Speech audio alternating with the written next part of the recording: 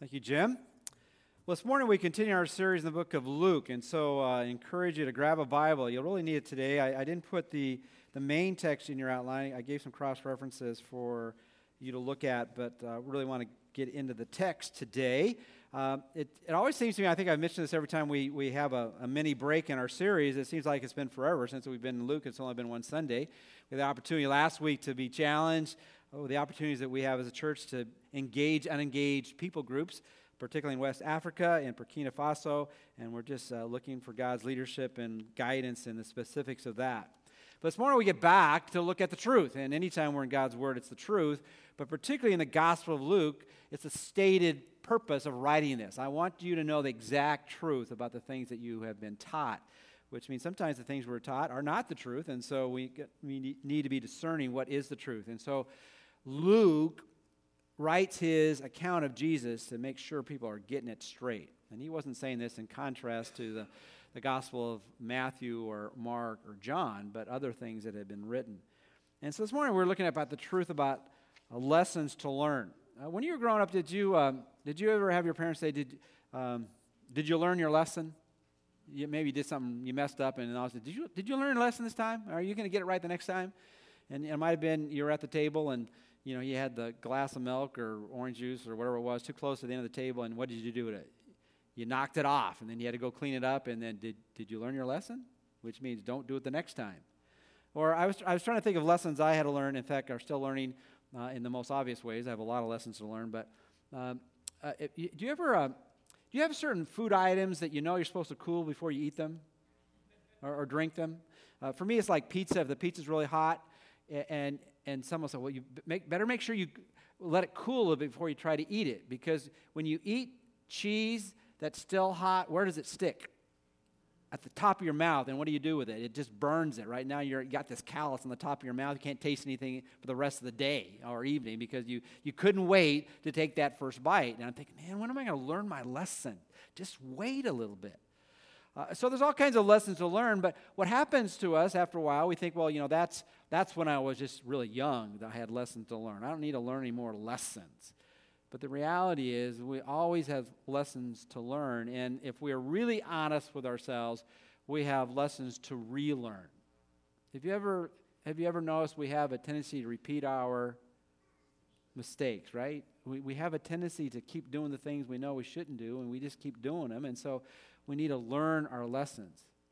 And so you see, Jesus often when we taught, he would either repeat the message, and we have some various accounts of that in the Gospels, but often he would just say the same thing in a slightly different way, because he wanted to get it across that you've still got to learn some things, and you haven't learned until you put it into practice. Some have said this, that truth that is simply academic is really not much truth at all until it's active, until it's lived out. And as we're going to look at, these lessons are really lessons of faith lessons, and faith is not really applied until that faith has been tested, right?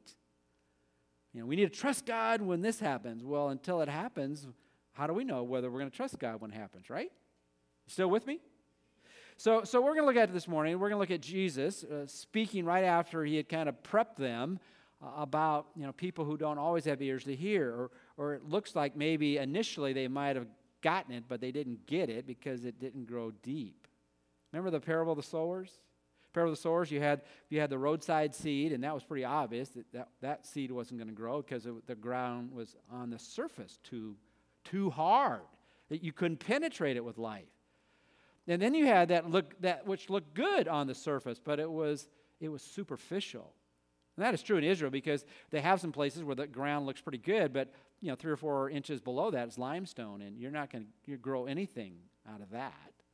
And then you had even ground that looked even better than that, but the problem is in the midst of that soil that looked healthy was infested with all kinds of weeds.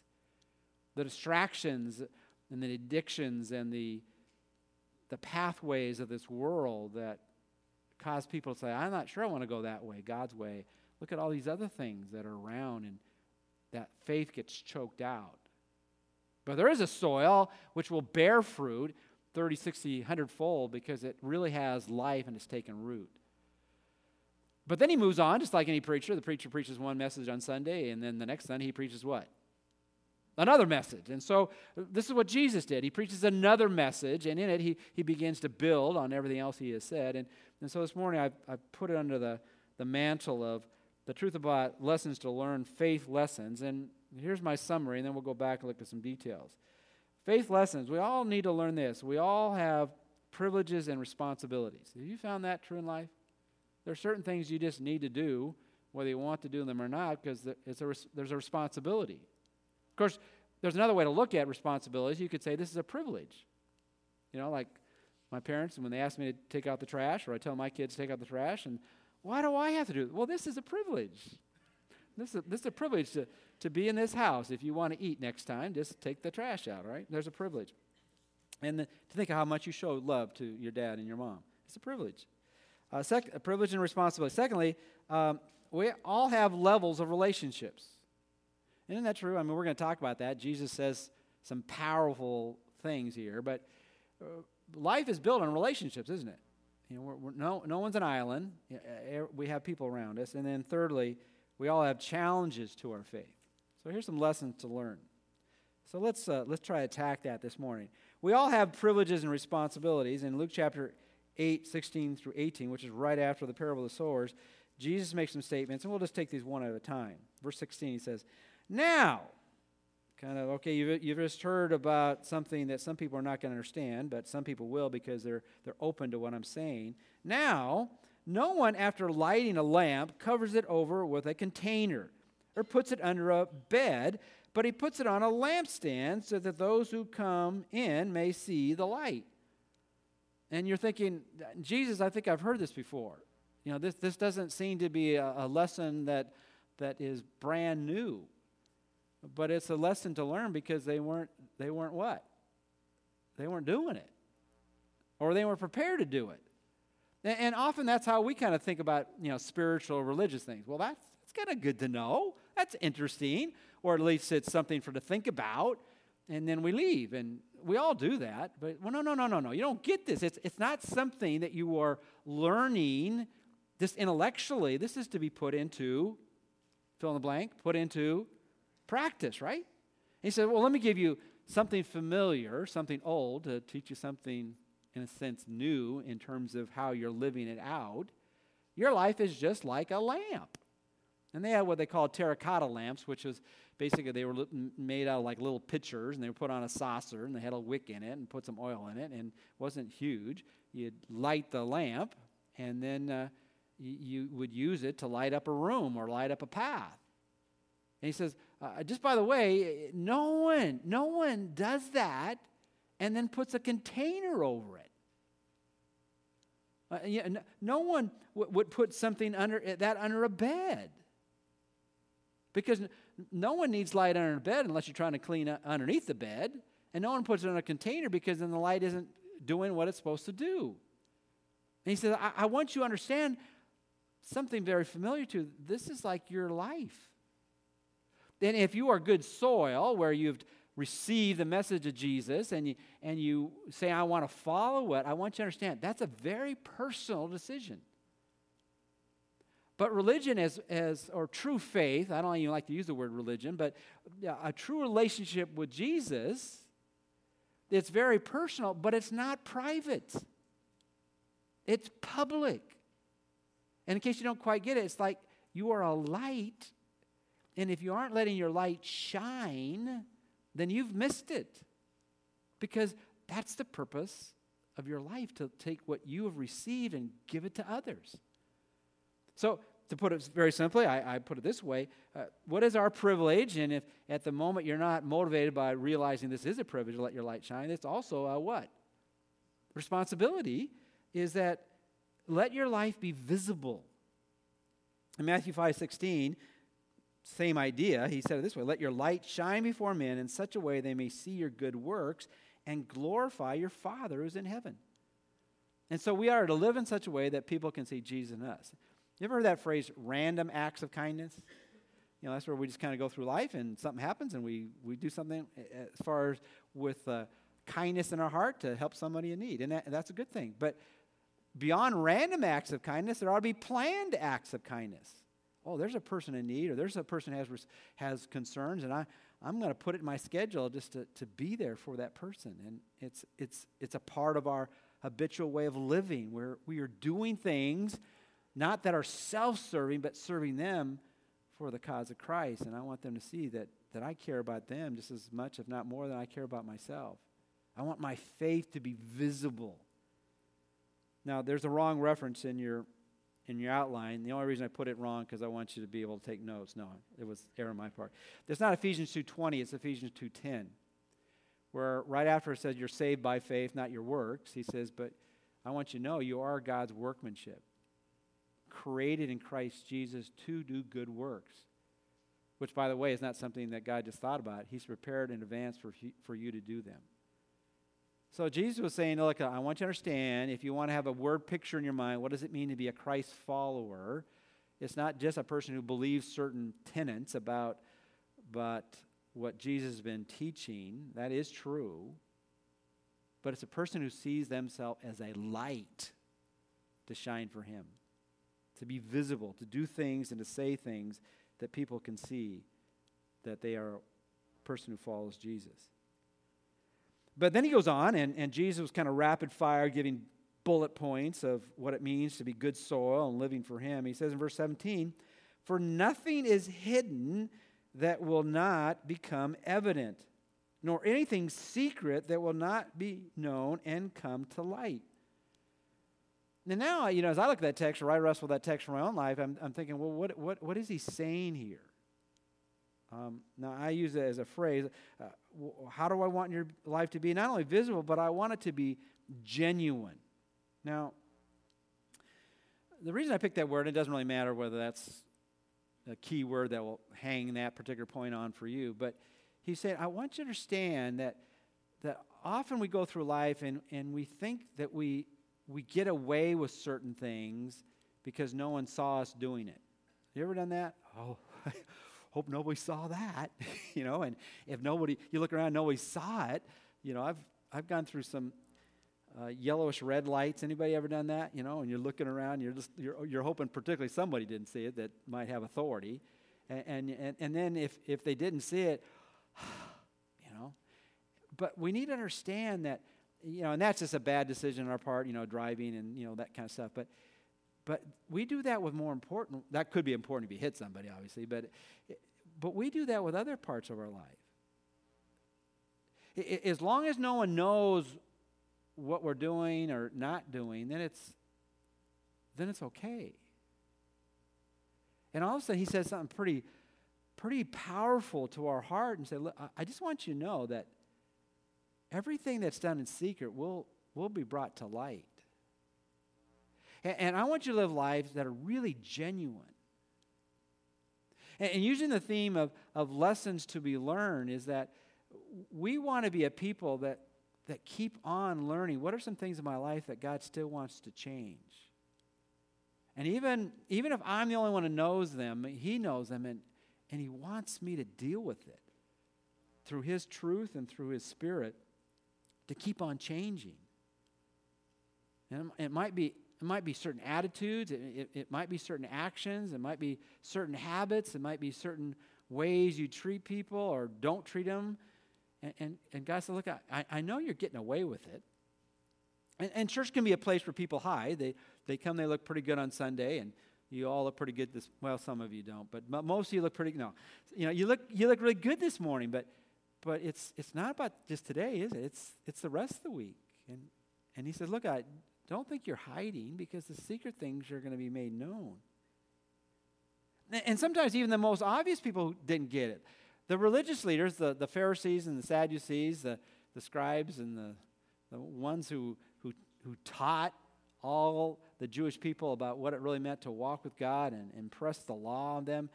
He said, I want you to understand, Matthew 23:28 says this, even so you too outwardly appear righteous to men, but inwardly you are full of hypocrisy and lawlessness. And what's the deal with hypocrisy? Hypocrisy, we all will not live up to what we believe God wants us to live up to. But the hypocrite is somehow communicating to others, you are when you're not, right? And he says, look, the secret things are going to come out. Be genuine, be real, and do what it needs to take to change. There's all avenues by which that happens, but be actively pursuing, recognizing where you are and where God wants you to be. Be genuine. Does that make sense? Psalm 98, verse 8 says this, you have placed our iniquities before you, our secret sins in the light of your presence. God is fully aware when we don't move on and learn the lessons that he wants us to learn to be more like him, and we think somehow we're getting away with it. And then he goes on and he says this in the next verse. He says, verse 18, so take care how you listen, for whoever has, to him more shall be given, and whoever does not have, even what he thinks he has, shall be taken away from him. And you're thinking, what are you saying here? And in some ways you could say this is his motivational statement. In case you're not motivated simply because I'm teaching you this, you are a light, and if you're not being a light, you're not accomplishing what you were made to be. And if you somehow think that just because you get away with something, that it's done in secret, it won't be made evident, I want you to understand that your life needs to be not only visible and genuine, you need to understand your life needs to be accountable. Is that what you have, what I've given you, if you don't use it, I'm going to take it away from you. Now, in some ways, he's talking about the positive things you can do in your life. If I've given you certain gifts and talents, I give you time, resources, and you're hoarding it for yourself, I'm going to take it away. And I'm going to give it to someone who really doesn't need it because they already have a lot, but I'm going to show you, I'm going to motivate you. If you don't use what you have, you don't use it, you're going to lose it. There's a parable, a longer parable. We don't have time to really go through it, but in Matthew chapter 5, 28, 29, you remember the story of Jesus saying, I'm going to give, he got some people together, I'm going to give somebody 5 talents, some people 2 talents, and one person 1 talent. Goes away, comes back, the person who had 5 talents, multiply it, now he has 10 talents. The person who had 2 talents, multiply it, now he has double his talents. And the person who had 1 talent, what did he do? He buried it. And this is what he said to him. Therefore, take away the talent from him, the one who had 1, and give it to the one who has the 10 talents. For to everyone who has more, shall more be given, and he shall live in an abundance. But from one that does not have, even what he does have, shall be taken away. Now, in our American culture today, we don't think that's what? Fair. What do you mean? He's got 10 already. He doesn't need this guy who only has 1. That's not right. I mean, so he didn't do very good with the 1 talent. You're not going to take away that. That's the only thing he has. And that's not God's math here. If you don't use what I have, I'm going to take it away. I'm going to give someone who already has an abundance. No, but that's kind of scary, isn't it? That's kind of, we're accountable to what we have. Now, the good thing about this story, too, I mean, I'm not teaching the parable of the talents today, but the idea here is we don't compare ourselves with somebody else. You know, I wish I had the 5 talents. I wish I had the 2 talents. It's that whatever talent I have, and it's not really, it was financial resources in that particular parable. But the idea is what am I doing with what I have? Not with what somebody else has. And if you are faithful to what you have, then God is pleased. But if you're not faithful, then God's going to say, I'm going to take what you do have and give it to somebody who really doesn't need it. But I want to show you your life is important. What you have is important. Does that make sense? And so Jesus is kind of hitting his listeners there pretty hard. Hey, I want your life to be visible, be a light. I want you to understand there's nothing really done in secret. Everything's going to be brought to light. And then thirdly, I want you to understand you're going to have to be accountable to what I've given you. 1 Corinthians 4, verse 2. Well, how can I be accountable to God? It said there's one thing that's required of stewards, and that stewards are people who are given responsibilities. There's this one thing that's required. Be faithful. Be trustworthy. Which simply, I give what I've given you and do the best you can with what you have. Isn't that a freeing thing if you really understand it from God's perspective? And the motivating thing, if you're not, then I understand if you don't use it, you're going to lose it. I mean, there's so many ways we can make analogies, but there are people, I've heard professional athletes say all the time, I just want to and very successful professional athletes say, I just want to let you know, when I was on the playground, there were people who had a lot more ability than I had. I mean, they could jump higher, they could run faster, they were quicker than I was. I mean, they just had a sense of the game, but they're nowhere to be seen now because they wasted it. And whatever talent they have, they've lost it all. And you can say that in any particular discipline. It could be musically, it could be academically, people who have it and then they just don't use it. And then they lose it. And it happens spiritually as well. So lessons to be learned. One is we have privileges and responsibilities, and God wants us to take advantage of them. Secondly, and this is kind of a strange account that's given in other Gospels as well. But let me just read the 2-3 verses and let's draw some principles from it.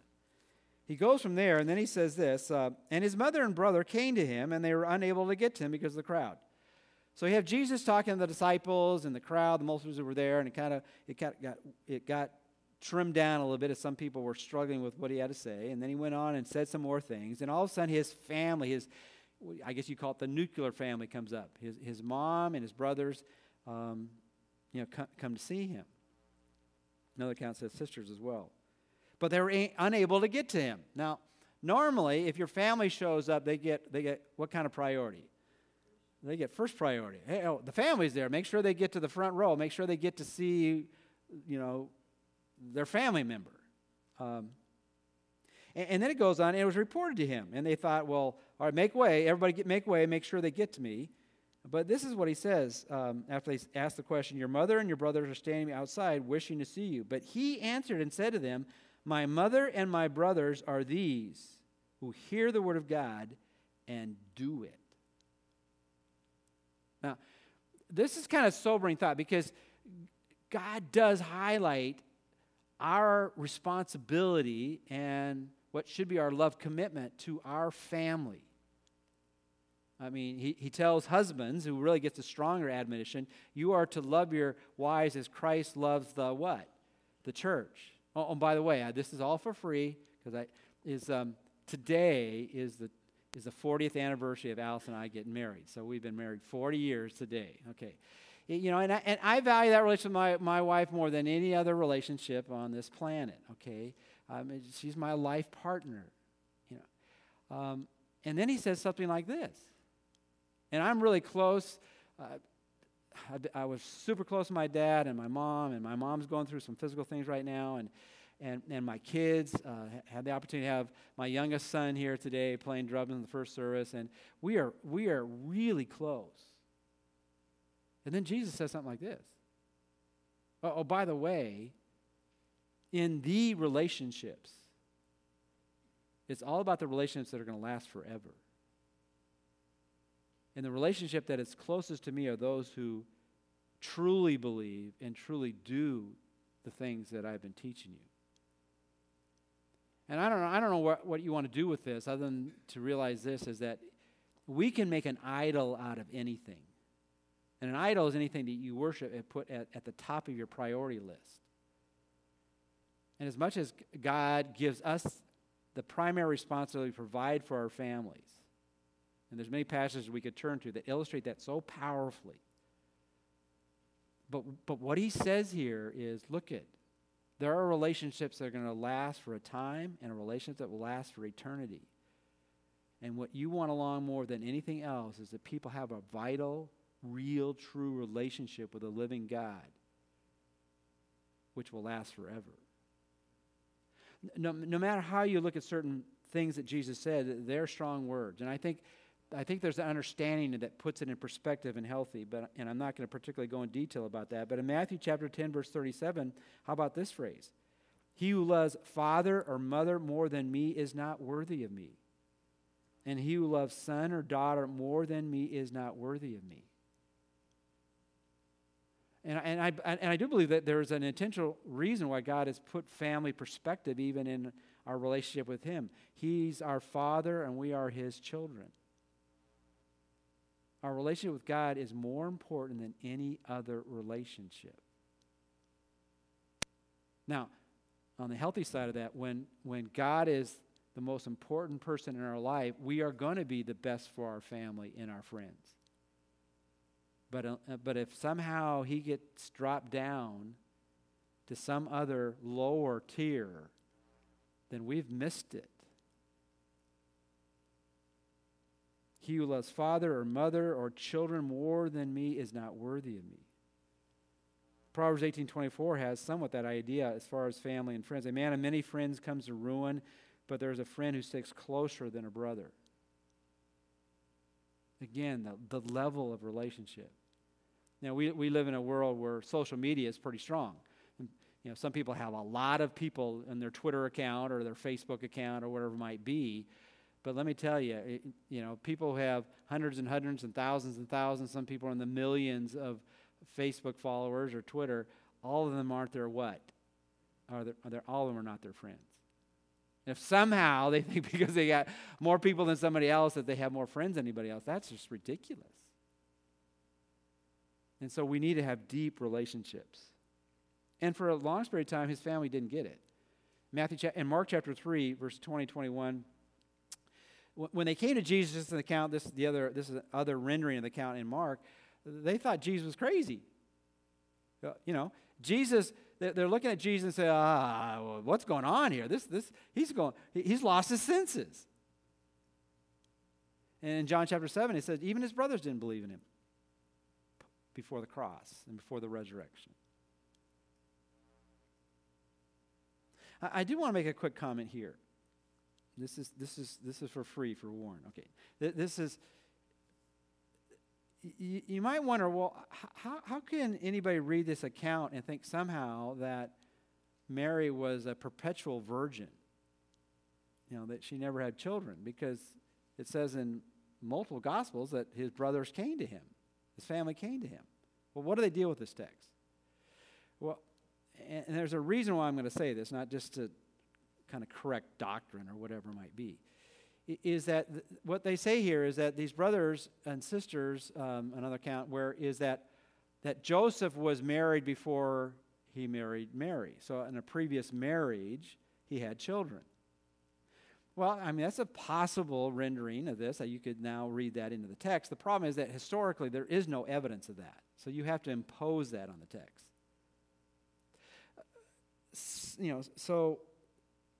Secondly, I'll just give it, you might look up Psalm 69:8, which is an interesting reference in terms of the mother of Jesus and her children. But the other way they look at this, well, what this is these aren't really, I want to say another thing about the brother is, if that were true about Joseph having a previous marriage and that would mean that Jesus had an older brother. The problem with that prophetically, then, the older brother would have been more in the line of the prophetic line than Jesus himself. He wouldn't have met the line of Jesus, the Messiah. The other thing that some would say, well, really, these weren't his brothers, these were his cousins. Well, the problem with that is, the word for brother here, adelphos, and you all know that Greek word because you know what Philadelphia, which is the city of what kind of love? Brotherly love. The word adelphos is only used for brothers. I don't know if you know this, but Barnabas and Mark, they were cousins, and there's a different word, onesimus, which is used for that. So linguistically, historically, contextually, this can't be true of Mary. And the problem, we should esteem Mary highly. And so when we don't, then that's our error. But she's not the co-redeemer. She's not just a little lower than Jesus. And the problem, what happens, I was going to break out in song, but I decided I would grace you. I don't know if you remember the Paul McCartney song, Let It Be. When I find myself in times of trouble, Mother Mary comes to me, speaking words of wisdom, let it be. And in my hour of darkness, she is standing right in front of me, speaking words of wisdom, let it be. Let it be, let it be, let it be, let it be. Whisper words of wisdom, let it be. And this is said in love, but let me tell you, Mary never whispers words of wisdom to anybody. And she would be shocked at people singing like this about her. It's Jesus who whispers words of wisdom. And the reason sometimes we will take, and people have taken other people to be somehow a go-between between us and God. There's only one mediator between God the Father and man. It's Jesus. There's only one who went to the cross. There's only one who is Lord. There is only one who calls us into full obedience. And somehow we lessen what it means to know God when we have someone just whispering little kind words, thoughts in our mind. That's not Jesus. That's not God. And that's not the way God works. And so we need to understand, even Jesus said, well, who is my family? It's those who hear the word of God and do it. So there's levels of relationship, and that's a hard lesson to learn. But we don't want to make an idol out of anything or anyone in this life, because only God deserves our worship. That's a lesson that we need to learn and keep learning. And then finally, we're going to have challenges to our faith. This is a familiar story probably to many of you, but in Luke chapter 8, verses 22 through 25, we have Jesus going on a boat ride, all right? Now, on one of these days, Jesus and his disciples got in a boat, and he said to them, let us go over to the other side of the lake. And they launched out, and actually it was more than just one boat, probably a number of boats. But as they were sailing along, he fell asleep. Now, why did Jesus fall asleep? Because he was tired, or to use another word, he was sleepy, right? I mean, Jesus was fully man and fully God. He got tired, he got sleepy, and when that happened, he went to sleep. And he was pretty good at sleeping. He could sleep anywhere, as we'll see in a moment, at any time. And a fierce gale of wind descended in the lake, and they began to be swamped and to be in danger. So it was life-threatening. They came to Jesus and woke him up, saying, Master, Master, we are perishing. Which is interesting. You know, Jesus was so comfortable in the sovereignty of God and the provision of God that, the storms couldn't wake them up. Only his disciples could. And it really wasn't the storms of life that bothered him. It was the lack of faith of his followers, as we'll see in a moment. Master, Master, we are perishing. And he got up and rebuked the wind and surging waves, and they stopped and became calm. And they were overwhelmed by this. And then he responds to them and gives them an invitation as well as probably a veiled rebuke. Where is your faith? And they respond, or not only verbally but in action, they were fearful and amazed, saying to one another, who then is this that he commands even the winds and the water, and they obey him? Now, I've been to the Sea of Galilee a couple times, and I've been in one of those little small boats, and I didn't have the experience of a great storm coming up while I was there, but storms can come rapidly at the Sea of Galilee. And part of that is just geographically, uniquely where it is. Mount Hermon is right next to it, 9,200 feet high, and then the Sea of Galilee is actually 680 feet below sea level. It's the lowest lake body of water that is fresh water on the entire planet. It's not it's a significant lake. It's 13 miles long, 7 miles wide. But when the wind comes down from the height, which brings down cold air, it hits the warm air of the lake below sea level, it can just intensify everything. And that place, which has ravines on both sides at times, it just becomes a tunnel. And it just whips up the water to the point where they were in danger, even though they were experienced sailors and fishermen. And it was to the point that they were filled with fear. And in the other accounts, it said not only were the waves coming over the boat, the waves were getting in the boat, and it was filling up the boat. Some have said, one of the things they're probably upset was not only in the situation they were in, but as they encountered Jesus being so powerful, they're wondering not only why he's not doing something, but they begin to almost probably make a judgment on who he is, because when someone doesn't do something, when you know they can do something, you begin to wonder, do they really what? Do they really care? And isn't that what happens in our lives when something happens that we didn't expect, or we didn't expect to that intensity, and all of a sudden we know God. I mean, we've read the Bible. God's powerful, right? Would we all agree with that? God's powerful. At least the stories about him are pretty powerful. Well, if he's so powerful, why isn't he doing something? And then if we look at that, well, the reason he's not doing something, he must not care. And so they're just overwhelmed. We are perishing. Do something. You don't even care. You're sleeping through this. And you begin to wonder, well, how could they feel that? How could they think that? Had they seen Jesus care? I mean, he stopped his whole journey when he saw a woman who her only son had died, and she was already a widow. And he stopped everything and raised her from the dead. He didn't have to do that miracle. She didn't ask for that. And he just did it. The centurion had just come. We got that record just before Luke chapter 8. He came to Jesus, and Jesus, with just a word, could heal his servant, who in many people's minds was not that important. And with a word, he showed that he cared and had the power to do something. But I think if you look at this account, what you see here and the lessons that we need to learn, it's one thing to realize that God has powerfully and in love helped other people go through their storms of life. But it's another thing when you go through your storms in life. Isn't that true? You know, we can read about all kinds of tragedies. I mean, it happens all the time. Now we have so much more access to information, and it rocks our world to a certain degree, but it's still somebody else, right? And then when it happens to you, it's totally different. And that's when, is our faith going to be activated, or has it been more academic than active?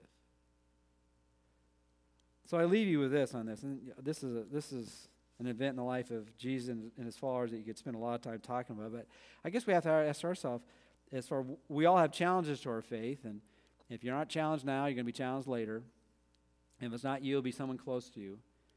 What is your storm? What is it you struggle with? Or what are you fearful that might happen to you that you wonder, could your faith endure during this? There's an interesting passage in Psalm 107. We won't turn to it, but basically you have the exact same thing. They're in the storms of life, they call out to the Lord, and the Lord saves them and calms them with a word.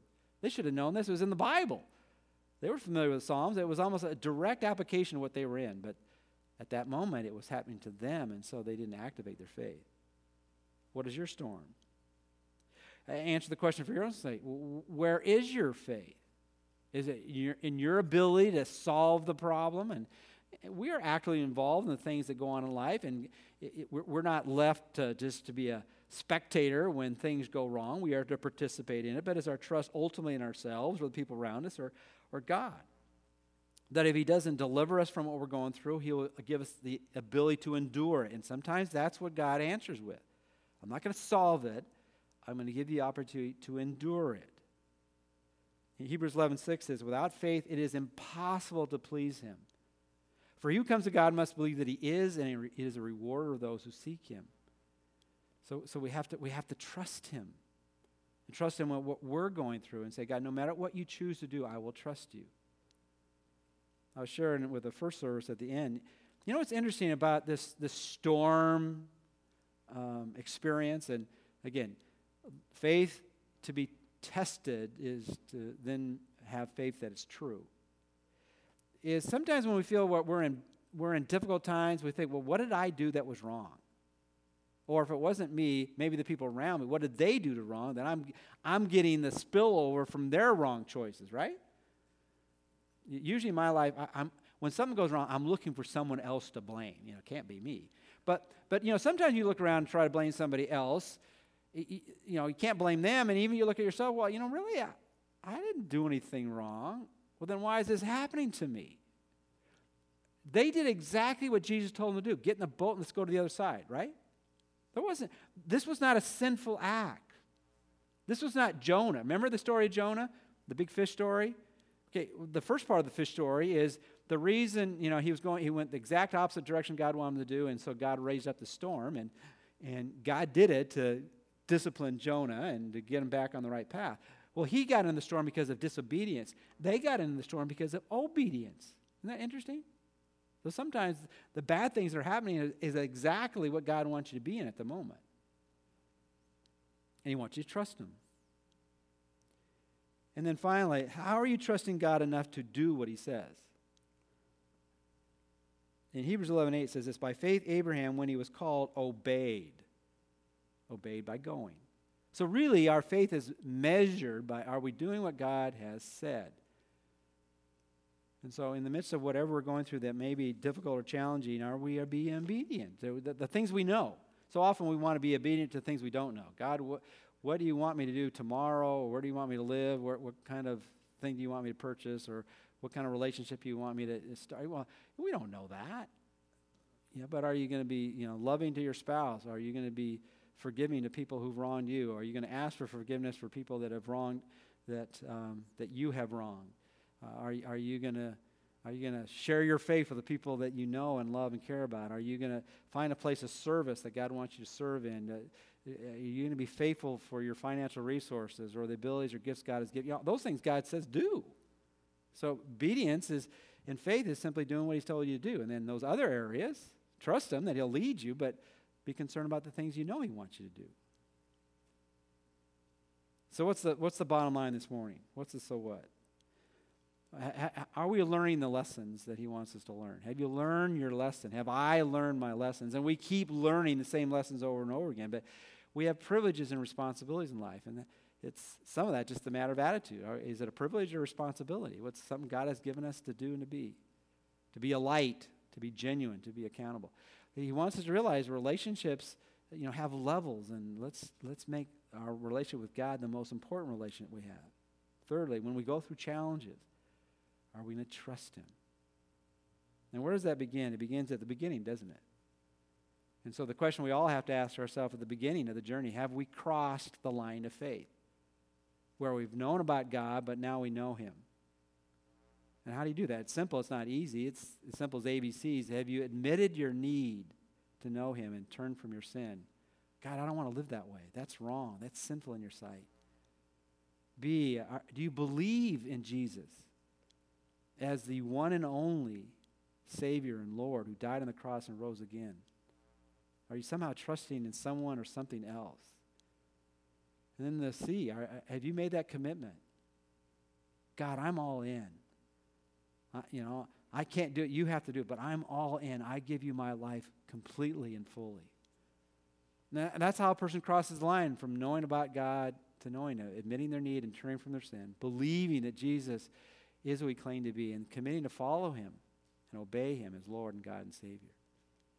And if you already know them, then it's a matter of, so what's the next step of faith God wants you to have? What are some areas in your life that He wants you to be faithful in? To trust Him, to do what He wants you to do, to be what He wants you to be a light where He's placed you. That's for all of us to live out. Let's look to Him in prayer. Our Father, we thank You for the privilege and opportunity just to look in at some lessons other people had to learn. But really, those lessons they had to learn are the lessons we have to learn. And keep on learning. And Father, You don't want us to be discouraged about what we haven't done in the past, but You want us to now take a new step and say, God, I want to be more trusting and more faithful now and in the future. Help us to cross that line of faith if we haven't, and help us to live out our faith. And we ask this in Jesus' name. Amen. Well, let's stand as we sing this morning.